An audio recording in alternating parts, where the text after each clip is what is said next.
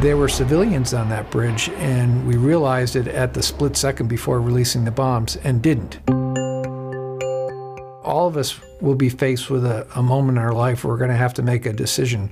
It may not involve life or death, as it did in this case, but at the end of the day, all of us are making decisions about what's the right thing to do.